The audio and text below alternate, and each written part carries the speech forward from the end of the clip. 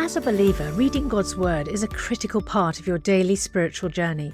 And because it's so important, we've created a unique new resource to help you immerse yourself in biblical truth and open your eyes to all God's Word has for you. It's a free PDF download called The Word 1-to-1 that takes you on a guided journey through John chapter 1. With biblical text and short commentary, each page provides insights that will strengthen your faith in an easy-to-read guided format. There's truly no other resource like this. Download your free PDF copy today at premierinsight.org/resources. That's premierinsight.org/resources.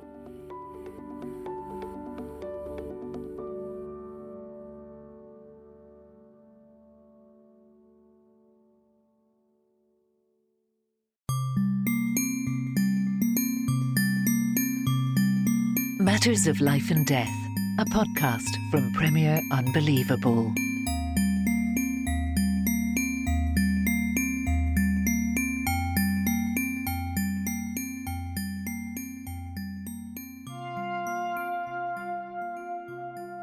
Well, hello and welcome to another episode of Matters of Life and Death. As always, I'm Tim Watt and I'm joined by my dad, John. Hi, Dad. Hi, it's good to be here. And we're really pleased to say we have a guest this week, dialing in all the way across the Atlantic from Canada. That's Sephora Tang. Hi, Sephora. Hello. We're really excited to have you on the show today. You're a psychiatrist. You're going to be helping us talk a little bit about the situation around assisted suicide in Canada. Do you want to just briefly explain to listeners who you are, what do you do in the day job? How did you first get involved in this whole conversation around euthanasia? Sure. Thank you for the introduction and thank you for having me on this podcast. So I work in Ottawa, capital of Canada. I'm a psychiatrist and also an assistant professor at the University of Ottawa. I work at the Ottawa Hospital and I mainly receive referrals in the outpatient clinic. So we have an urgent care clinic receiving referrals from our emergency department and from people who have been recently discharged from the inpatient unit, as well as acting as a consultant service to other medical specialties within the hospital that needs a psychiatric assessment in the outpatient department. Brilliant. And so I suppose as part of your job dealing with people experiencing kind of mental health problems, the kind of legalization of assisted suicide in Canada, I think that was 2016, the law was first changed, must have had quite a significant impact in your work. Yeah, so I've been following this issue for a long time now, ever since I was a medical student. Actually, I was in the Supreme Court House in 2015 for the Carter case. I skipped class. I was my last year of training in residency, and I skipped my morning class to attend that court hearing because I knew that this was going to be very significant. And I remember walking out of that courthouse not knowing what the outcome would be, but just knowing that something very significant had just happened. And then after that, 2016, that was when the Canadian government changed the law with Bill C-14 to allow for assisted suicide and euthanasia for the terminally ill, people whose death, what they call, was reasonably foreseeable at that time. And ever since then, we've seen this gradual expansion of the law where in 2021, March 2021, the government expanded the law to allow for people who were not at their end of life or whose death were not reasonably foreseeable. And at that time, they also gave us 2 years, which was supposed to come up in March 2022, to also allow euthanasia and assisted suicide for those with mental illness as a sole underlying criteria. Now, this came as a bit of a surprise because when Bill C-7 first came out, the health minister had explicitly excluded mental illness as an underlying criteria, recognizing the complexity of this. But during the study, there was a lot of pressure coming from the Senate chamber to include mental illness as a eligibility criteria. Now, coming up to March 2022, we were supposed to now be able to allow this for people with solely mental illness. There was significant pushback from all 17 medical schools saying that the Canadian system was not ready for this by March 2022. There has been no training. We don't really know what we're going to do or how this is going to roll out. So the government did listen this time and said, okay, we're going to postpone this expansion to a as of yet undetermined date. And hopefully within this time during this pause, before we go ahead with this, I'm hoping that this will allow us for more time to study and really consider this issue seriously. I agree that if March is just a couple of months away, and it's true that our system is definitely not is not ready to consider all the complexities of this issue to be able to roll it out. I certainly believe that there will be many lives who Canadian society had not intended to have this law applied to, who will die as a result of it. So I think the stakes are pretty weighty right now, and a significant amount of prudence and caution is needed. So just to step back a bit, I've always been fascinated by what's been happening in Canada because, as most people know, we don't have any equivalent kind of law here in the UK, but we are also having a continual pressure here in the UK to legalise some form of medical killing. And often we're pointed towards particularly Oregon, the state of Oregon, as being the kind of ideal comparator. And of course there are all sorts of concerns about what's going on in Oregon. But personally, I'm convinced that Canada represents a much closer model to what might happen here if a similar law was passed here.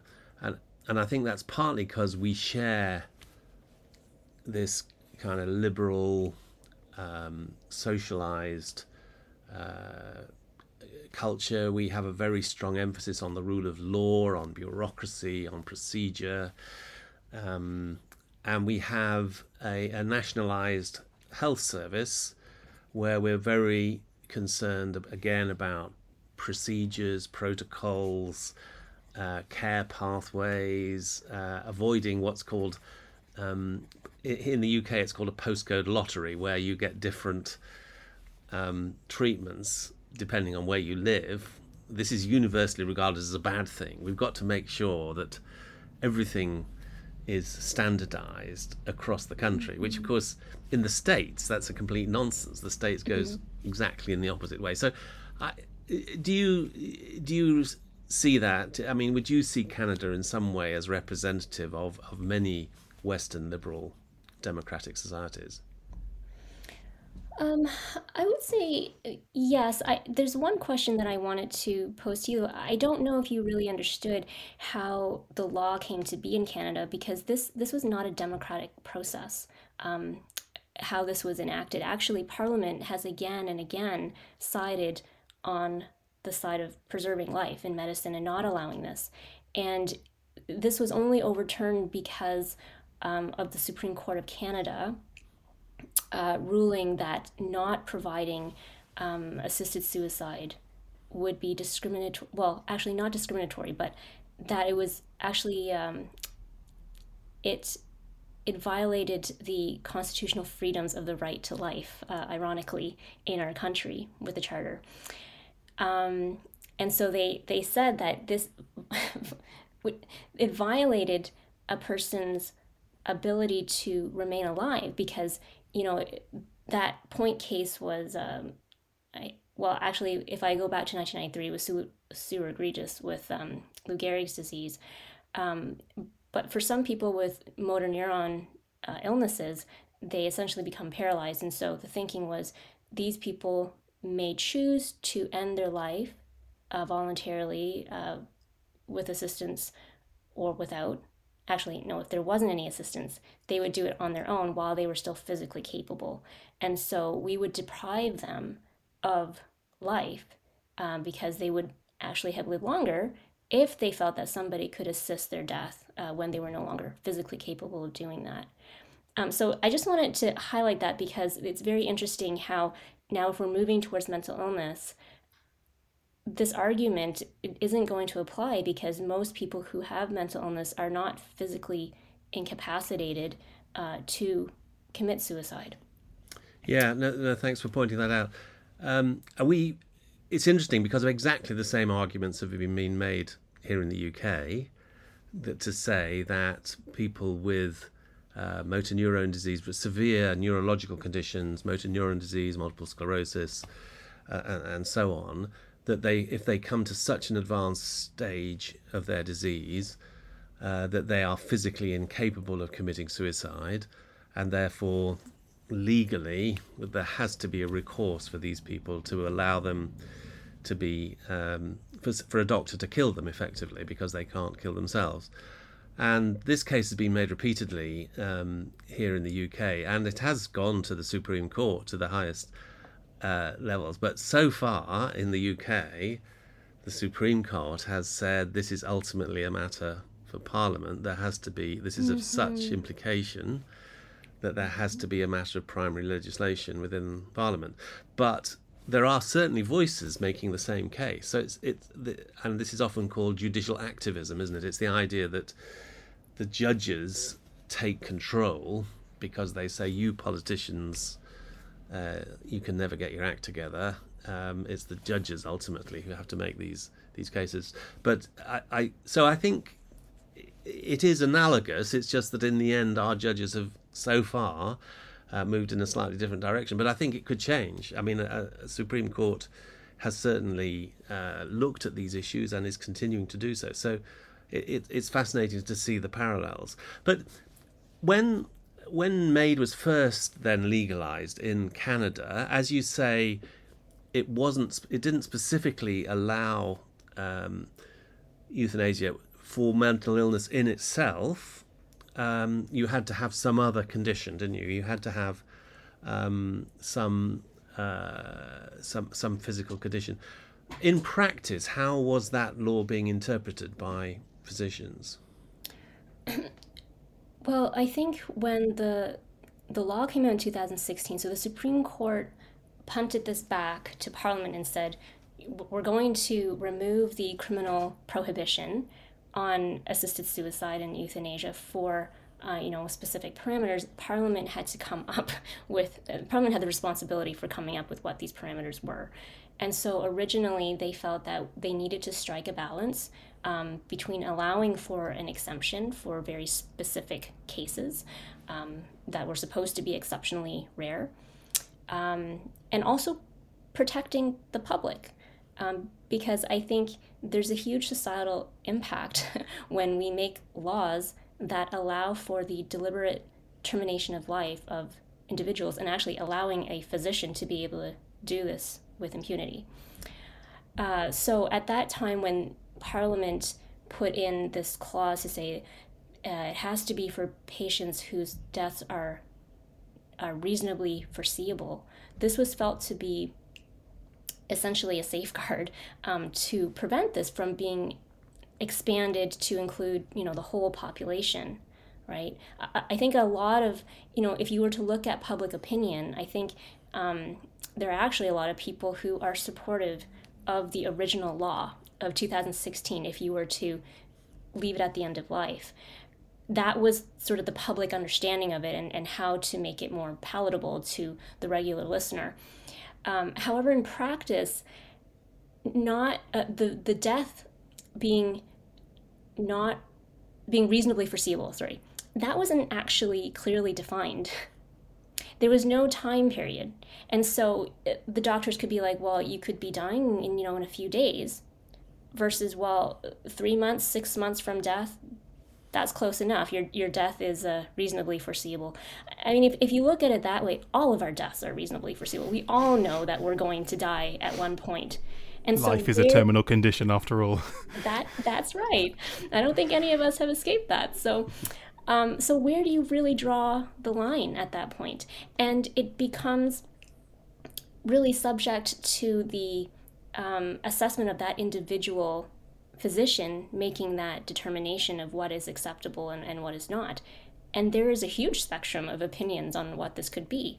So all a person would need to do is find a group of physicians who are a little bit more lax and liberal or lenient in their ideas of what would be acceptable, And then even this safeguard that they had tried to implement at the very beginning, it doesn't hold a lot of water. I'm really interested in this because, as you say, I did a little bit of reading a few years ago about how the medical assistance in dying, or MAID as we're probably going to call it, laws kind of came into force. And as you say, it was similar to the UK. It was a series of kind of quite tragic cases of people with very serious terminal illnesses who were kind of, some of them had to travel to Switzerland, I believe, to kind of pursue assisted suicide overseas. And you know, when the question is phrased like that, quite a lot of the public feel compassion for these people and feel like maybe there should be the chance for them to take their own lives. But then, as very quickly as you've been explaining, it's been expanded, and is now, you know, in theory, will soon be offered to people who could be young, physically healthy, experiencing, I don't know, maybe depression or schizophrenia, which are not necessarily life-limiting diseases. You know, you could live for 30, 40, 50 years experiencing depression, or you'll know better than me.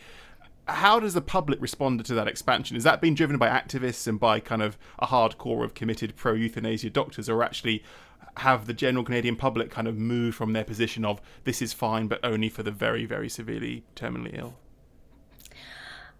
I think that the general public has probably been caught unaware of some of the activism that is happening to pursue this expansion. And I think if you were to ask a random person on the street about what their opinion is of this, they would probably be quite shocked that we have gone this quickly and this far, seemingly without a lot of consultation.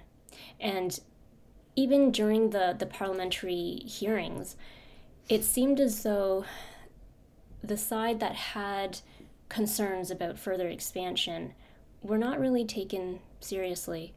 We've had many disability advocates, psychiatric professionals, doctors who have voiced their concerns about the impact of expansion on appropriate service provision for the lives of vulnerable patients who do not have access to housing, for example, who are living in financial poverty. So all of these social determinants of health that can drive a person's desire to have a hastened death because they're living a painful life and they want to have an escape from that, which is essentially what suicide is about.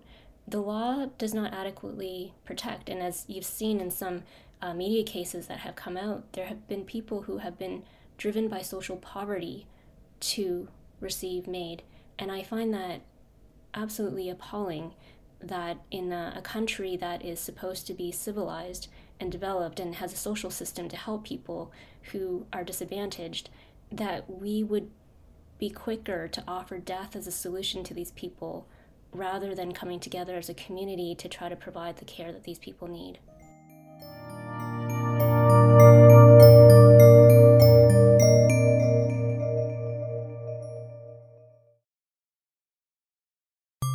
You're listening to Matters of Life and Death, a podcast from Premier Unbelievable. And it's interesting, isn't it? Because there are so many facets of this, what's going on. I mean, one thing that occurs to me is just how difficult it is to write a law which can encompass all the different possible variations and so on. And it's interesting when you look at different countries that have legalized some form of medical killing, you know, around the world. They've all got slightly different wordings about, you know, hopeless and unbearable suffering, or about a terminal condition, or assisting the dying process, or they say you've got to have 6 months, less than 6 months to live. And they all reflect the fact that in reality it's actually almost impossible to write a law which is watertight, which actually provides appropriate concern. So I think that's one interesting thing just about medical law in general. How and it does seem like Canada is a textbook case. Once you get this law written, then all the lawyers get together and say, well, reasonably foreseeable. Now, how could we interpret that? And you know, and how long did this person? Now we've got case law that says that this person received it. So if that person received it, then this person, and so on. The lawyers get to work, and it's almost impossible, isn't it? But I think just the other thing I wanted to flag up is that it's very interesting to me that we've now live in a sort of social culture where pain and suffering is seen as entirely negative. It doesn't have any kind of positive or even redemptive or other aspects. It is simply utterly destructive, utterly negative. And the most important thing is to stop it happening. And if that means that sadly you need to give a lethal injection to this person in terrible social circumstances, so be it. At least it stops the suffering. Yeah, so I'll just respond to that previous comment and then your second comment. But I think what you said just illustrates that, some of these cases that are very exceptional and they really highlight the human experience of suffering, and then using death as a solution to justify death in those situations. I think what's happening in Canada, it highlights the fact that even though a lot of the arguments have been based on these very rare exceptional cases, when you try to apply this as a blanket policy to the population as a whole, it can have very serious unintended consequences. And you're right, it's very difficult to craft a law that can take into account all of the nuances. Even within mental health, there are certain conditions that should be treated differently from others simply by the nature of it. And I think especially in mental health, when we do not have a clear understanding of some of the pathophysiology behind some of the ways the patients present, we need to proceed very cautiously. So I've been furthering my training in learning more about trauma and the effects of that. And there's a disorder called dissociative identity disorder, for example, or just dissociations in general, where because of past traumas, a person may, part of their personality actually splits off, and they may say and do things that they actually do not remember after the fact as a protective mechanism. So how much of this is like, a physiological phenomena? How do we really understand this? How does the mind actually work to allow a person to present this way? And if we, even as a psychiatrist, I'm only starting to touch the tip of the iceberg about some of these things. And so how can you expect somebody who is not trained, or even somebody within psychiatry, to be honest, I didn't have a lot of training in my residency training program about some of these things, and we are making so many advances every year just to learn more about these things. We're learning new things all the time. But if you are not aware that this is a phenomena that could happen, somebody could be presenting before you who has expressed suicidal ideations, but this could be simply a part of them when they're dysregulated, that is expressing that. So if you're just doing a cross-sectional assessment of this person, you could be missing a lot of things, right? Especially if you're not aware that this could be happening. Borderline personality, for example, it's very alarming to me that I think in the Netherlands, they had done a study, and there were people with personality disorders who were approved for an assisted death. And I remember doing a talk once about these issues, and somebody came up to me after to thank me for my talk, and she told me that she actually had borderline personality disorder. And she was glad that I had mentioned this in the talk, because she's lived through experiences where on certain days she just really wants to die. And in that moment, nothing would have convinced her that living was still worth it. And so we know that there are these fluctuations in how a person presents that are different in specific mental illnesses compared to other mental illnesses. And so to try to treat all of these different presentations in the same way is very difficult to do. And second, well, then I was going to respond to the second comment about, sort of losing the meaning about suffering, that we need to eliminate suffering, that suffering itself is something terrible and we should never tolerate that. And I just want to share a personal story that I had when I was in high school and undergrad university. I had a very close family friend who himself was diagnosed with Lou Gehrig's disease, or ALS, which is a neurodegenerative disorder, actually the same disorder that Sue Rodriguez had in the 1993 Supreme Court case in Canada.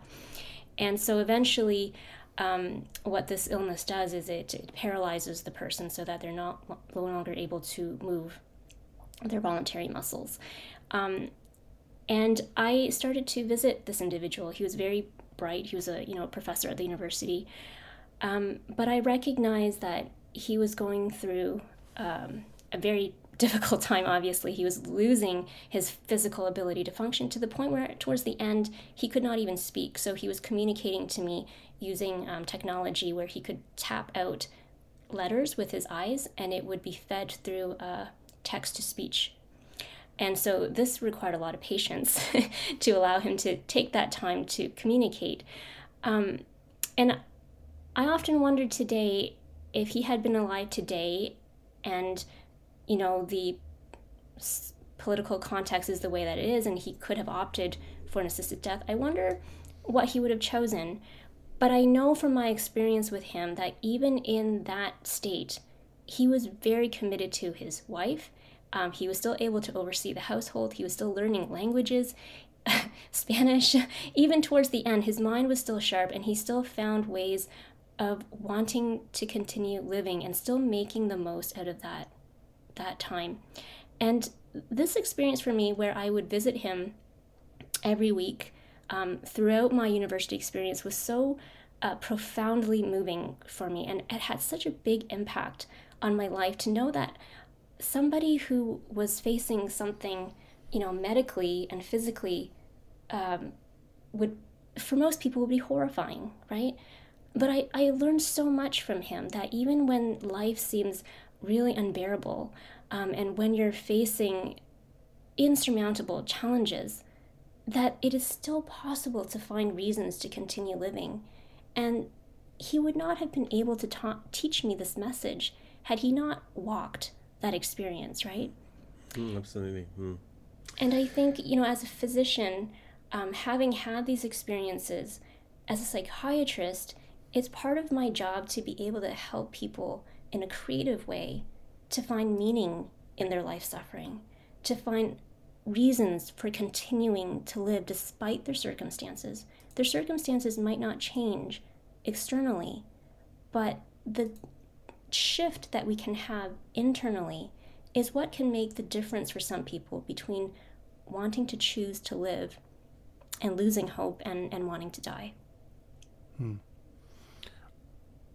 I was going to say, I found it really fascinating and concerning. I think hearing you talk about earlier about kind of suicide ideation in certain mental health conditions, which is not an uncommon symptom of people experiencing mental health problems, as you'll know much better than me. And I guess what is kind of so remarkable to me watching what's happening in Canada is that maybe as recently as 10 years ago, there was a kind of tacit assumption in society that while we have compassion for people who are feeling suicidal as a result of mental health problems, we always believe firmly for them that suicide is not the right thing to do, and that as a society we will work to try and protect them from themselves, bluntly.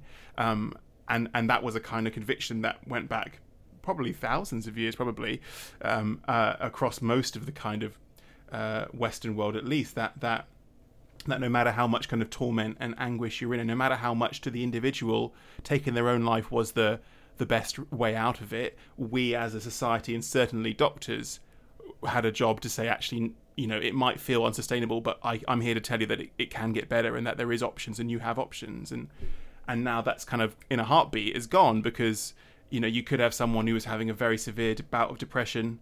They go and see a doctor, and rather than the doctor kind of protect them from themselves, they can have no confidence that the doctor will say, all right, well, we'll assess you for MAID, get that done in a fortnight, and you could be dead by the end of the month.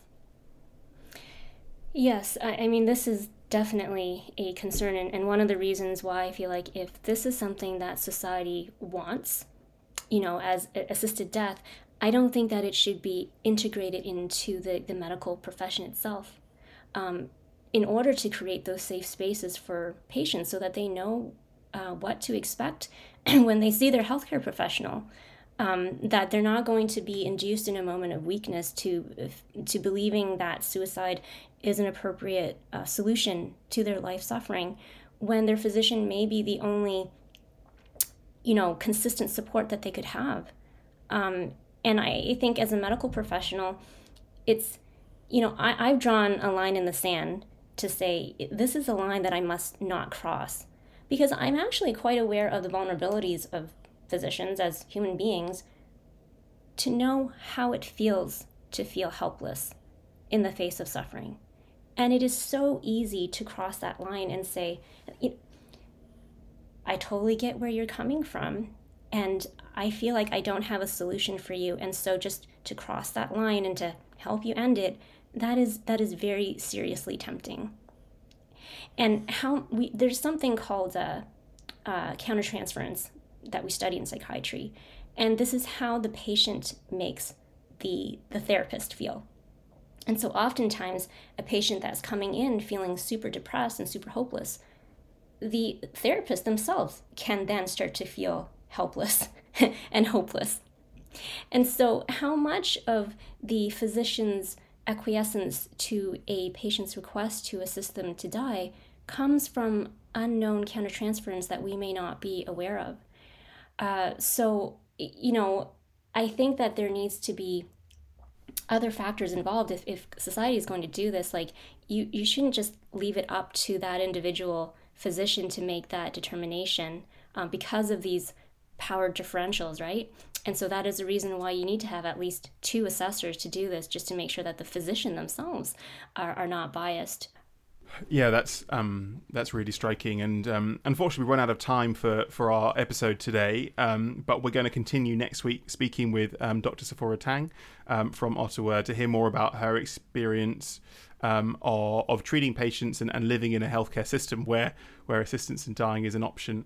So do come back next week. Looking forward to resuming that conversation. But thanks for listening to Matters of Life and Death today.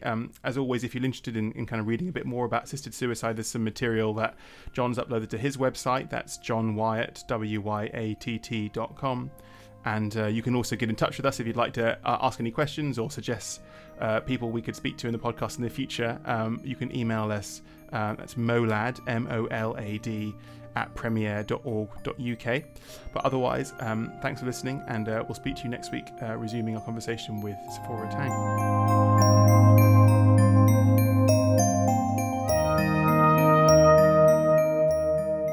Hello, Tim here. Just before we go, I wanted to let you know we're planning a special episode in the next month or so to mark the 1-year anniversary of relaunching Matters of Life and Death as part of the Premier Unbelievable network.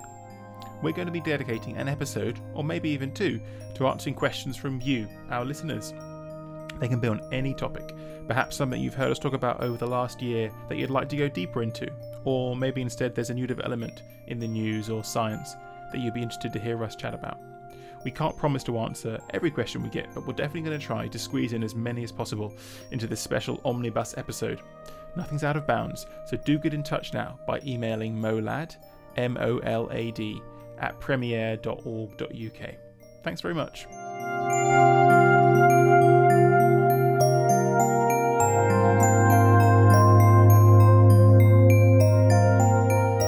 You've been listening to Matters of Life and Death, a podcast from Premier Unbelievable.